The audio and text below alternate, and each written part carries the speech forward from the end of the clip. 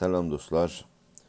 Bildiyiniz kimi zaman geçdikcə çox hızlı və sürətlə şərait dəyişilir və yenə də durumumuz, yəni İranda gedən bir mücadilə, bir mübarizə, xalqımızın istəkləri, arzuları, maraqları üçün hələ də cərəyandadır.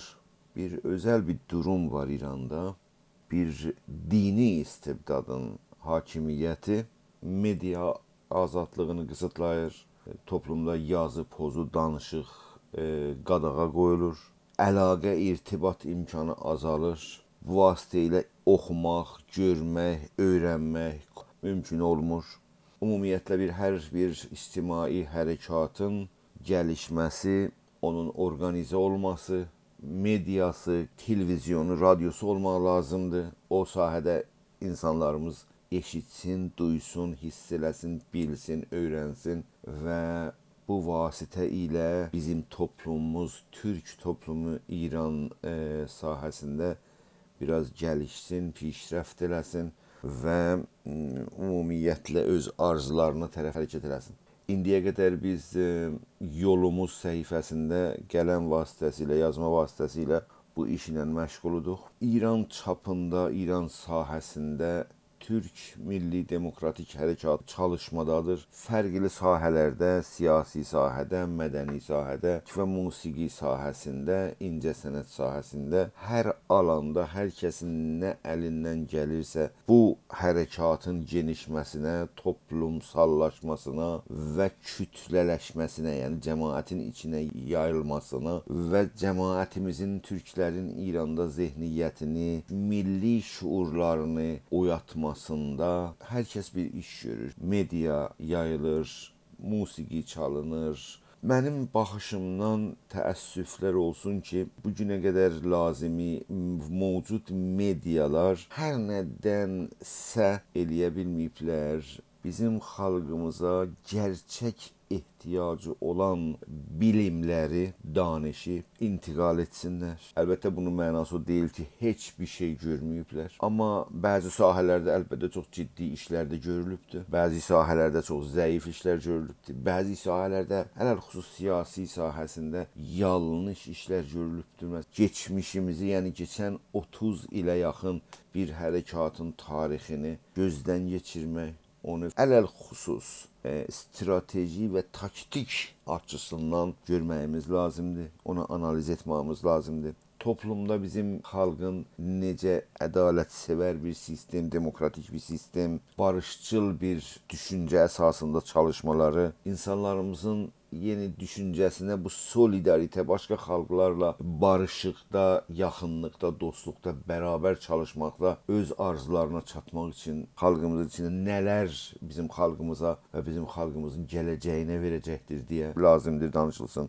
Hər halda milli istəklərimiz nədirsə və necə əldə edilməlidir onların haqqında. Demokratik ədəbiyyat Türk Milli Demokratik Hərəkatının içində nə deməkdir? Ziddi demokratik ya antidemokratik ədəbiyyat nə deməkdir deyə onları örnəklər verəcəyik mövcud hərəkatımız içində və onları tənqid altına alacağıq və bilirik ki, biz demokratik, insancıl dil hərəkatın güclənməsinə, hərəkatın xalqımızın içində yayılmasına daha ciddi köməkləyirlər, onu aydınladacağıq. Fərqli sosial, siyasi düşüncələri gözdən keçirəcəyik və baxacaq ki, bizim hərəkatın içində hangi fikri axınlar var, necə düşünürlər və o düşünmələr bizim hərəkatımıza nə qədər faydalı və nə qədər faydasızdır. Gündə düşən gündəlik hadisələr haqqında, xüsusən bizim Türk xalqının İranda maraqları ilə ilgilənən, əlaqəsi olan məsələlər haqqında danışacağıq, analiz edəcəyik. milli demokratik hərəkatımıza Azərbaycanda və İranda necə təsir edə bilər danışacağıq. Biz bir toplumda yaşayırıq ki, kültürlü bir toplumdur. Fars var, Türklər vardılar, Kürdlər, Ərəblər, Bəluçlar, Giləklər, Lorlar vardılar. Biz bu xalqlarla necə uğraşacağıq, necə əlaqədə olacağıq, Fars millətini necə görməliyik ki, məncə bu günə qədər çox yanlış düşüncələr bizim hərəkatımız içində ürətilir. Onları tənqid altına alacağıq və insancıl düşüncəni, demokratik düşüncəni təqdim edəcək huzurunuza nə deməkdir deyə. Yəni Kürd toplumunu və Kürd hərəkatını ələlxüsus eleştirib onu baxacağıq. Düzgün baxışlar, yanlış baxışlar nədir demək. Bizim bu Yolumuz səsi adı ilə dünənəcən əgərsə yalnız yazı formatında təqdim olurdu. Bu gündən çalışacağıq ki, onu yəni səs formatında sizə təqdim edək. Mövzular sürətlə analiz olacaq. Sizin fikirlərinizi öyrənmək, tənqidlərinizi eşitmək və bu tənqidlərinizdə o danışdığımız, dediyimiz ədəbiyyat, demokratik ədəbiyyat, insancıl ədəbiyyatdan istifadə etməyi təmrin edəcək, məşq edəcək. Tənqid nəyə olur?